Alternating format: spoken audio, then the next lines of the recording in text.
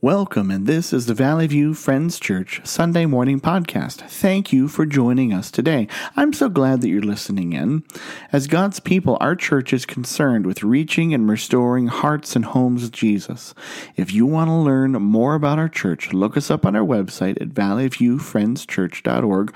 Look us up on Facebook, and you can subscribe to the podcast to always get the next episode.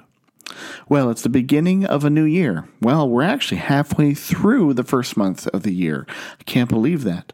And that's enough time for some of us to have had a good start on our New Year's resolution, and for some of us, maybe already to abandon some of our New Year's resolutions. But it's a time of year when many people try to make a new start. They want to kick an old habit or lose extra holiday pounds. I find one of the hardest parts of kicking an old habit is always having to say no to temptation.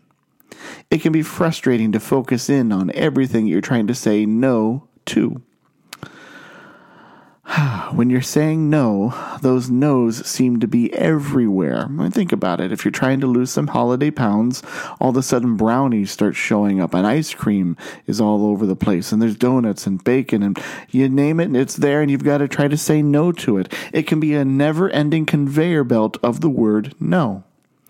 Temptation seems to amplify when we are determined to say no. It seems like it just gets more intense. But I'm here today to say that you can face temptation by saying the word yes. Today we're going to read this story about Jesus facing temptation in the wilderness. In this story we're going to learn a lot about Jesus, but we also get an important tool for dealing with temptation. That is this: you can say no to temptation by saying yes to God. So as we read the text today, I want you to listen for and hear the ways that Jesus says yes to the Heavenly Father. Let's read the text. It's in the Gospel of Luke, chapter 4, verses 1 through 13. And Jesus, full of the Holy Spirit, returned from the Jordan and was led by the Holy Spirit into the wilderness for 40 days, being tempted by the devil. He ate nothing during those days, and when they were ended, he was hungry. So the devil said to him, "If you're the Son of God, command this stone to become bread." And Jesus answered him, "It is written, man shall not live by bread alone."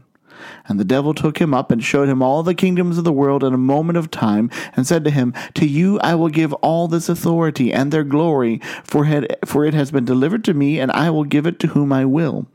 If you then will worship me, it will all be yours." And Jesus answered him, "It is written, you shall worship the Lord your God, and him only shall you serve." And he took him to Jerusalem, and set him on the pinnacle of the temple, and said, "If you're the Son of God, throw yourself down from here, for it is written, he will command his angels concerning to guard you, and on their hands they will bear you up, lest you strike your foot against a stone." And Jesus answered him, "It is said, you shall not put the Lord your God to the test." And when the devil had ended every temptation, he departed from him until an opportune time. A showdown in the desert happens. After Jesus is baptized, he is led into the wilderness, or maybe better to say he's pushed into the wilderness by the Holy Spirit. And there he fasts for 40 days. Jesus is hungry. He's mostly alone. I mean, we know that the Father and the Holy Spirit are with him, but he's alone. He faces many temptations there from Satan. Our text tells us of 3 temptations. And Luke also tells us that Jesus is tempted by the enemy through the duration of the 40 days. So it appears as the three temptations that we're told about, they might happen at the end of those 40 days, perhaps when the devil feels that Jesus is at his weakest, and that during the 40 days' time, there's probably some other temptations. But that's something for us to learn. Watch out for temptation when you feel weak, when you're at your lowest point. So you need to understand this about temptation. We are most susceptible to temptation in our weakest moments, when we are tired, when we are lonely, when we're feeling down. It helps to identify when you struggle the most. and when you face temptation the most, and to avoid the situations, or at least have the perspective to be able to say, you know what, I need to stop. I need to get myself taken care of. I know I'm tired. I know I'm at a low point right now, and I need to get myself into a better state of mind before I make a decision about what I'm about to do. Something else about temptation that we learn from this text. It's maybe something that we don't often think about, but somehow, strangely enough, temptation, well, it's inevitable. I think that's something we need to know. And perhaps because temptation is inevitable, there's an element to it where it's necessary. That might seem strange, but it's worth noting that though the Gospels report about the temptation of Jesus in the wilderness, none of the Gospel writers were with Jesus in the wilderness. He was by himself. And Jesus wants to know about his facing temptation in the desert anyway. He tells the Gospel writer, he tells the disciples what he experienced. And I think this is for several reasons. He wants us to know that temptations happens to the best of us and to all of us. But Eugene Peterson, thinking about this, writes about temptation, and he proposes that temptation might just be, well, it's at least inevitable, and it might just be necessary. What a thought. Temptation is necessary? How could this be? What would the benefit be from temptation? Well, simply this. I think there's two things. One, temptation introduces choice. Temptation asks us to choose between our own selfishness and God. Do not go seeking out temptation. Please don't hear me on this one and think I'm saying go find it. But when you find yourself facing temptation, realize that the temptation can become an opportunity for you to draw near to God, to choose God. Now here's the other side of it. Temptation is also known as testing. We'll talk a little bit more about that. But testing must happen for us to have confidence in ourselves or in something else. Like, take a car. You got to test a car to make sure it's safe. Same thing with food products. We test our food products to make sure they're safe for people to eat. Testing lets us know that we can have confidence. Testing lets us know what we are capable of personally. But like I said, there's a difference between temptation and testing, and this is important. And that's something that Jesus teaches us, the difference between tempting and testing.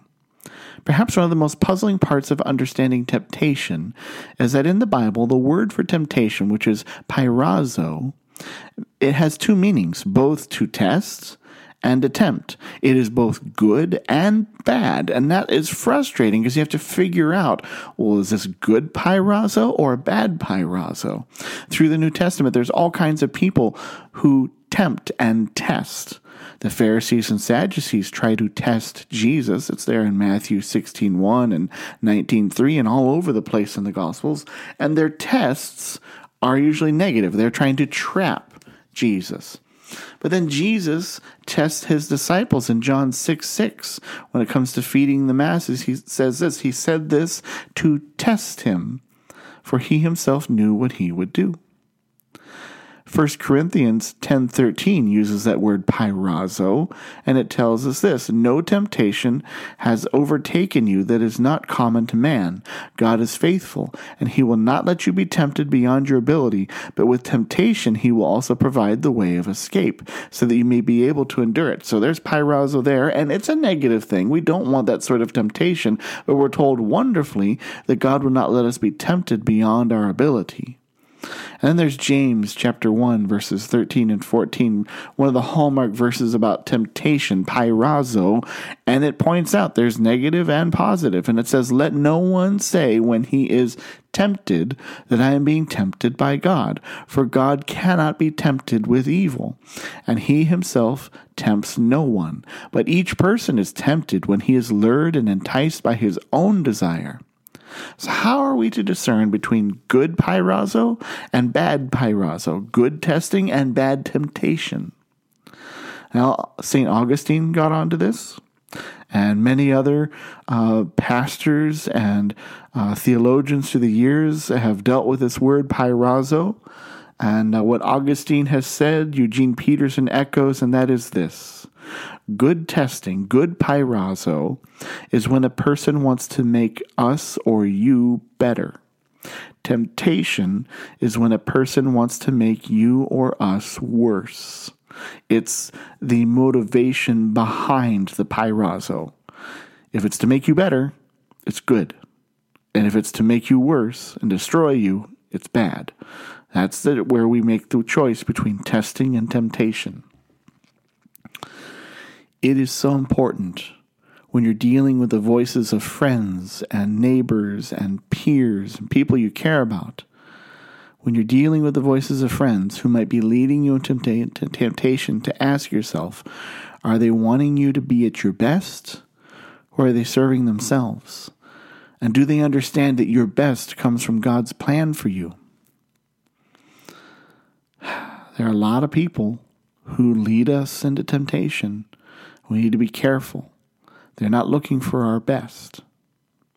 So why else would Jesus want us to know about his temptation in the desert? Well, the letter to the Hebrews tells us this about Jesus so we can have confidence in him. Hebrews 4:15 and 16 says this, "For we do not have a high priest who is unable to sympathize with our weaknesses, but one who in every respect has been tempted as we are, yet without sin. Let us then with confidence draw near to the throne of grace, that we may receive mercy and find grace to help in the time of need." We have a Savior who knows exactly what temptation is, and he knows exactly how important grace is for us. C.S. Lewis writes these words, "Christ, because he was the only man who never yielded to temptation, is also the only man who knows to the full what temptation means." He is our high priest. He is our Savior. We need to stand on that and trust in him. Something else we learn about temptation from the story of Jesus being tempted in the wilderness, and that is this: the wilderness is where we draw near to God. Jesus is driven to the desert. Well, Luke says he is led to the desert by the Holy Spirit. The Gospel of Mark is a little stronger, telling us that the Spirit drove Jesus into the wilderness. You might want to picture it as a cooperative endeavor. You might want to read it as a force pushing him, though Jesus willingly went, no doubt about that, following the Father's plan. But here's something we need to see. It's that wilderness. Israel is in the Middle East, and we tend to think of the Middle East as a desert land, because it is. But the wilderness was a specific place. It was a high plateau, very hot, very dry. It was a piece of land about 35 miles long and 15 miles wide, and it was called the Jeshimon, or the devastation, by the Jewish people. What a name, the devastation. That doesn't sound like a place where I want to spend any time by myself. And I imagine you might feel the same. In our culture, we often use the phrase, "I'm in a desert," or "I'm in a spiritual desert right now," or I'm wandering in my wilderness," when we're going through a rough patch in life. Your wilderness might happen when you feel uncertain about the future, when you feel like you're not in control of what's happening around you, or when you feel alone. In short, most of us do not like having to live in the wilderness, especially figurative wildernesses. But here's an important truth we need to remember. The wilderness is where God led his people, Israel, so that they could get to know him. When Israel left Egypt to go to the promised land, they started in the wilderness so they could, as Eugene Peterson says, learn to discern between the demands of the false gods of the nations and the will of the God of the covenant. Desert is where we can find God. Think about it. When we're in an actual wilderness, when we're out in the forest, when we're out in the wild, we are far from cities. We're far from people. We're far from the demands of our culture. And we're better able to hear God because there's silence. There's no distraction. The wilderness is not an empty, dry, dull, scary place. It is a place that is full of God. So as much as we might not like being in the desert, in the wilderness, the desert can be a very good place to be and get us near to the Father. Something else we learned from this passage, and something you probably know, but good to be reminded of, the tempter, the devil, he can look pretty good. He can appear to be an angel of light. As I picture the devil approaching Jesus in the desert, I do not see some sort of red-skinned monster with horns and a pitchfork. I don't see something ugly and unattractive. I picture him appearing to Jesus looking very appealing. And I know this at least from the temptations he offers to Jesus. He offers solutions to saving the world. You don't have to go to the cross. There's an easier way that you can look at all three of the temptations that we read about today as each of them as a shortcut around the cross. 2 Corinthians 11:14 warns us about Satan and says, "And no wonder, for even Satan disguises himself as an angel of light." By the end of his encounter with Jesus, Satan is quoting scripture to Jesus. I mean, that's kind of one of the ultimate angel of light putting on a good face. Is he's doing his best to sound sweet and good. He's quoting scripture. And how do you discern the deceptions of temptation, especially when the tempter can quote God's word to you? And the best answer I can give you is this: know the word well. Get in the Bible, read it, know it through and through as much as you can. You can identify a counterfeit by understanding the genuine article. And you'll be able to tell when the Word of God is misused by the enemy by knowing the Word of God well. Beware of the enemy. He can be an angel of light, or at least he can look like one. He can be sweet, and he can sound like something good when he's really wanting to destroy. Something else I've learned reading about the temptations of Jesus, and I think it's good for us to know and be reminded of, is that everyone's temptations are different. What tempts you may not tempt the person sitting next to you. We should not ever, and because of this, we should not ever discount the battle that our neighbor is having to face, especially if it's not our battle. I am sure what the devil tried to tempt Jesus with would not tempt us. Have you ever been tempted to turn stones into bread? Have you ever been tempted to worship Satan to save people of the world? Or have you ever been tempted to announce yourself from the pinnacle of the temple? Probably not. Temptation is different from person to person, according to their abilities, according to where they are in life. But there is something the same about everyone's temptations. Temptation comes when we hunger to satisfy some sort of desire, and we want to satisfy a desire incorrectly. Millard Erickson describes a desire to enjoy things. He describes temptation like this: a desire to enjoy things, a desire to obtain things, and a desire to do things. So to enjoy, to obtain, and to do things. All these different ways we can treat life, essentially. Erickson proposes that there is a right way to satisfy each desire that is within divinely imposed limits. Temptation happens when we desire to fulfill needs in a time or a manner outside of what God has ordained. For Jesus, it is right for him to want to be fed, but not before the trial in the wilderness is finished.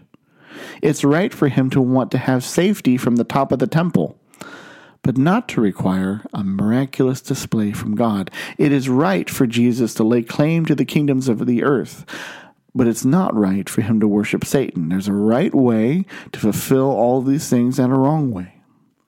We are all tempted differently, but each temptation leads us to the possibility of shortcutting God's plan.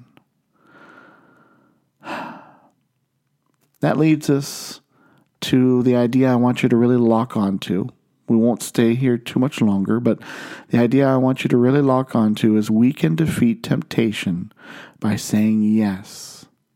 I believe this is the most powerful tool given to us when it comes to facing temptation, and it is by saying yes to God. Let's look at those 3 temptations that Jesus overcomes. The first temptation is to turn stones into bread. Some say this is an attempt for Satan to get Jesus to be a premature Messiah. The Romans had a practice of wanting to win the masses over, win the crowds over, win the population of a nation over by offering free food, bread, and entertainment. Here's Satan saying to Jesus, well, you can turn these stones into bread. You could feed the world with a word from your mouth. However, there are no crowds in the wilderness, not where Jesus is at. And making bread there would not win the masses.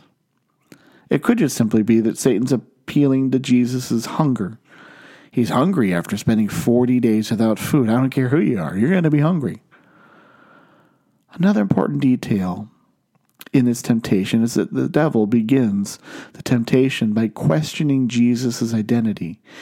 If you really are the Son of God, do this. Now remember the baptism of Jesus? When he's baptized, a voice speaks from heaven saying, this is my Son whom I love and I'm pleased. Satan is challenging Jesus' identity as God's Son. And he's also challenging God's timing. He wants Jesus to break his fast before the Father is ready. But Jesus says yes to the Father. And by doing so, he says no to shortcutting God's plan. He says no to the growls in his stomach. He says no to needing to prove his identity because he says yes to God's provision. He does not need to make bread. The Father will take care of him. He just has to wait upon God. When you're tempted, you'll be challenged to say yes to God's provision or to trying to shortcut that provision. You might say, but I need this. One of the things I've experienced myself, and I know many people feel, they'll say to themselves, if I don't do it now, I'm going to miss out. Don't do that. Wait upon God's timing. The second temptation. In Luke, the devil shows Jesus from a high place the kingdoms of the world. In a moment, he shows him all of them and offers to give them to him if Jesus would worship Satan. But Jesus' yes here is a yes to the Father, and it's a yes to God's plan. Jesus will purchase all of us through the cross instead of false worship. The third temptation, we're going to go quickly here. Satan takes Jesus to a high point on the temple, and he insists that God will not let him get hurt if he throws himself down. The temptation here is to artificially create a need for God to act. It's an attempt to force God to show his power, his authority. But Jesus chooses to say yes to God's authority as it is, rather than to test that authority. That's important for us to know. Neil Anderson says this: the essence of temptation is the invitation to live independently of God. So saying yes to God is a declaration that we cannot live independently from him. Saying yes to God means we will say no as well. We need to realize this. But let's focus on the yes. If we say yes to God, the no comes out. We'll say no to others who are saying no to God. I think that's important for us to know. If you say yes to God, you're going to have to say no to other people who they themselves are saying no to God. The pull of our friends, co-workers, of neighbors is strong. We want to fit in. We want to belong to community. We want to be liked. Sometimes the voice of our neighbor or even our family feels very wise. But you must learn how to say no to people who are also themselves saying no to God. You must learn how to say no to people and who want to tell themselves yes. In both cases, these are people who are interested in serving themselves. They are using their own desires, experiences, and discernment to try to decide what is good and not good in life. It's a recipe for disaster. If you have someone in your life who is actively telling God no, that should be a clear warning sign about the quality of their wisdom.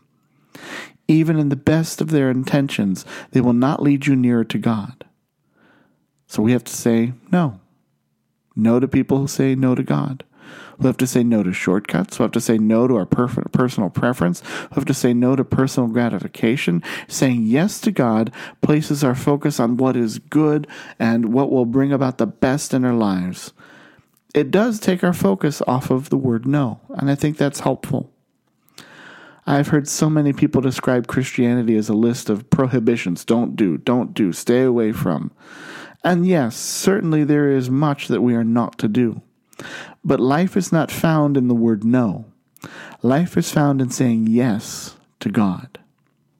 Will you do that? Margaret Thatcher said this: "You may have to fight a battle more than once to win it." Certainly this is the case with temptation. Today I encourage you to take up a new weapon against temptation, saying yes to God. So when you're tempted, instead of falling to that temptation, say yes to God's provision. When you're tempted, instead say yes to God's plan for your life. You don't have to know the plan, just that God has the plan. You don't have to hold God's provision in your hand, just trust that God has you in His hand. When you're tempted, instead say yes to God's authority over your life. Temptation seeks to destroy what God wants to build up in you. Start saying yes to what God wants for you. Do not wait a moment longer. Take up the practice of saying yes to God when you are tempted. Let's pray. Oh God, you know that we are set in the midst of many grave dangers. Because of the frailty of our nature, we cannot always stand upright. Grant that your strength and protection may support us in all our dangers and carry us through every temptation. Through Jesus Christ our Lord, who lives and reigns with you in the Holy Spirit, one God, forever and ever. Amen. Go with Jesus.